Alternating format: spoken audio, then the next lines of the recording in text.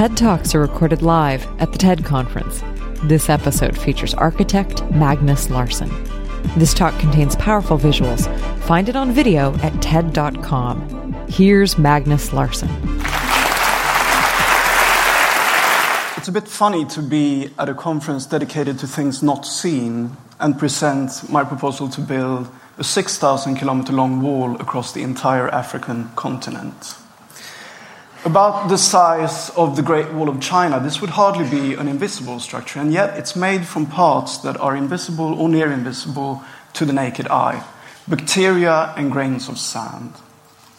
Now, as architects, we're trained to solve problems, but I don't really believe in architectural problems. I only believe in opportunities, which is why I'll show you a threat and an architectural response. The threat is desertification. My response is a sandstone wall made from bacterially solidified sand stretching across the desert. Now, sand is a magical material of beautiful contradictions. It is simple and complex. It is peaceful and violent. It is always the same, never the same, endlessly fascinating. 1 billion grains of sand come into existence in the world each second. That's a cyclical process. As rocks and mountains die, grains of sand are born. Some of those grains may then cement naturally into sandstone, and as the sandstone weathers, new grains break free. Some of those grains may then accumulate on a massive scale into a sand dune. In a way, the static stone mountain becomes a moving mountain of sand. But moving mountains can be dangerous. Let me try and explain why. Dry areas cover more than 1/3 of the Earth's land surfaces. Some are already deserts, others are being seriously degraded by the sand. Just south of the Sahara, we find the Sahara. The name means edge of the desert. And this is the region most closely associated with desertification. It was here in the late 60s and early 70s that major droughts brought 3 million people to become dependent upon emergency food aid, with about up to 250,000 dying.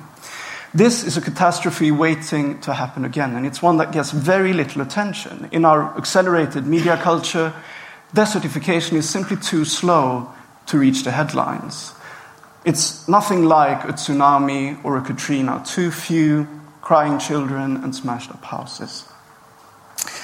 And yet, desertification is a major threat on all continents, affecting some 110 countries and about 70% of the world's agricultural drylands.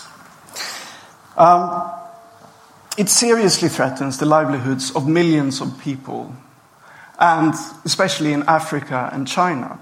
And it is largely an issue that we've created for ourselves through unsustainable use of scarce resources. So we get climate change, we get droughts, increased desertification, crashing food systems, water scarcity, famine, forced migration, political instability, warfare, crisis. That's a potential scenario if we fail to take this seriously. But how far away is it? I went to Sokoto in northern Nigeria to try and find out how far away it is. The dunes here move southward at a pace of around 600 meters a year. That's the Sahara eating up almost 1 meter a day of the arable land, physically pushing people away from their homes. Here I am, I'm the second person on the left, with the elders in Gidankara, a tiny village outside of Sokoto. They had to move this village in 1987 as a huge dune threatened to swallow it. So they moved the entire village, hut by hut. And this is where the village used to be. It took us about 10 minutes to climb up to the top of that dune, which goes to show why they had to move to a safer location. That's the kind of forced migration that desertification can lead to.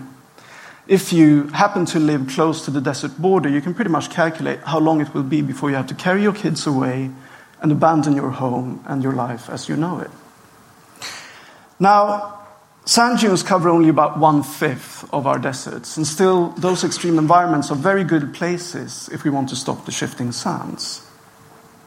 4 years ago, 23 African countries came together to create the Great Green Wall, Sahara. A fantastic project. The initial plan called for a shelter belt of trees to be planted right across the African continent from Mauritania in the west all the way to Djibouti in the east. If you want to stop a sand dune from moving, what you need to make sure to do is to stop the grains from avalanching over its crest. And a good way of doing that, the most efficient way, is to use some kind of sand catcher. Trees or cacti are good for this. But one of the problems with planting trees is that the people in these regions are so poor that they chop them down for firewood. Now, there's an alternative to just planting trees and hoping that they won't get chopped down. So the sandstone wall that I'm proposing essentially does three things. It adds a roughness to the dune surface, to the texture of the dune surface, binding the grains. It provides a physical support structure for the trees, and it creates physical spaces, habitable spaces inside of the sand dunes.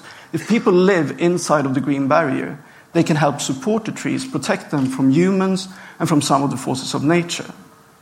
Inside of the dunes, we find shade. You can start harvesting condensation and start greening the desert from within. Sand dunes are almost like ready-made buildings in a way. All we need to do is solidify the parts that we need to be solid and then excavate the sand, and we have our architecture. We can either excavate it by hand, or we can have the wind excavate it for us. So the wind carries the sand onto the site, and then it carries the redundant sand away from the structure for us. But by now you're probably asking, how am I planning to solidify a sand dune? How do we glue those grains of sand together? And the answer is perhaps that you use these guys. Bacillus pastori, a microorganism that is readily available in wetlands and marshes, and does precisely that. It takes a pile of loose sand and it creates sandstone out of it. These images from the American Society for Microbiology shows the process. What happens is you pour Bacillus pastori onto a pile of sand, and it starts filling up the voids in between the grains. A chemical process produces calcite, which is kind of natural cement that binds the grains together. The whole cementation process takes about 24 hours. I learned about this from a professor at UC Davis called Jason de Jong. He managed to do it in a mere 1,400 minutes. Here I am playing the part of the mad scientist working with the bugs at UCL in London, trying to solidify them. So how much would this cost? I'm not an economist, very much not, but I did quite literally a back of the envelope calculation. And it seems that for a cubic meter of concrete, we would have to pay in the region of $90. And after an initial cost of $60 to buy the bacteria, which you never have to pay again, 1 cubic meter of bacterial sand would be about $11. How do we construct something like this? Well, I'll quickly show you two options. The first is to create a kind of balloon structure, fill it with bacteria, then allow the sand to wash over the balloon, pop the balloon, as it were, disseminating the bacteria into the sand and solidifying it. Then a few years afterwards, using permacultural strategies, we've greened that part of the desert. The second alternative would be to use injection piles. So we push the piles down through the dune, and we create an initial bacterial surface. We then pull the piles up through the dune, and we're able to create almost any conceivable shape inside of the sand, with the sand acting as a mold as we go up. So we have a way of turning sand into sandstone and then creating these habitable spaces inside of the desert dunes. But what should they look like? Well, I was inspired for my architectural form by Tefoni, which look a little bit like this. This is a model representation of it. These are cavernous rock structures that I found on the site in Sokoto, and I realized if I scale them up, they will provide me with good spatial qualities for ventilation, for thermal comfort, and for other things. Now, part of the formal control over this structure would be lost to nature, obviously, as the bacteria do their work. And I think this creates a kind of boundless beauty, actually. I think there's really something in that articulation that is quite nice. We see the result, the traces, if you like, of the Bacillus pastori being harnessed to sculpt the desert into these habitable environments. Some people believe that this would spread uncontrollably and that the bacteria would kill everything in its way. That's not true at all. It's a natural process. It goes on in nature today, and the bacteria die as soon as we stop feeding them. So there it is. Architectural anti-desertification structures made from the desert itself. Sand-stopping devices made from sand. The world is likely to lose 1/3 of its arable land by the end of the century. in a period of unprecedented population growth and increased food demands, this could prove disastrous. And quite frankly, we're putting our heads in the sand. If nothing else, I would like for this scheme to initiate a discussion. But if I had something like a TED wish, it would be to actually get it built, to start building this habitable wall, this very, very long but very narrow city in the desert, built into the dunescape itself. It's not only something that supports tree, but something that connects people and countries together. I would like to conclude by showing you an animation of the structure and leave you with a sentence by Jorge Luis Borges. Borges said that nothing is built on stone. Everything is built on sand. But we must build as if the sand were stone. Now, there are many details left to explore in this scheme. Political, practical, ethical, financial. My design, as it takes you down the rabbit hole, is fraught with many challenges and difficulties in the real world. But it's a beginning.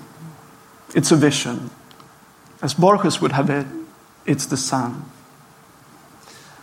And I think now is really the time to turn it into stone. Thank you.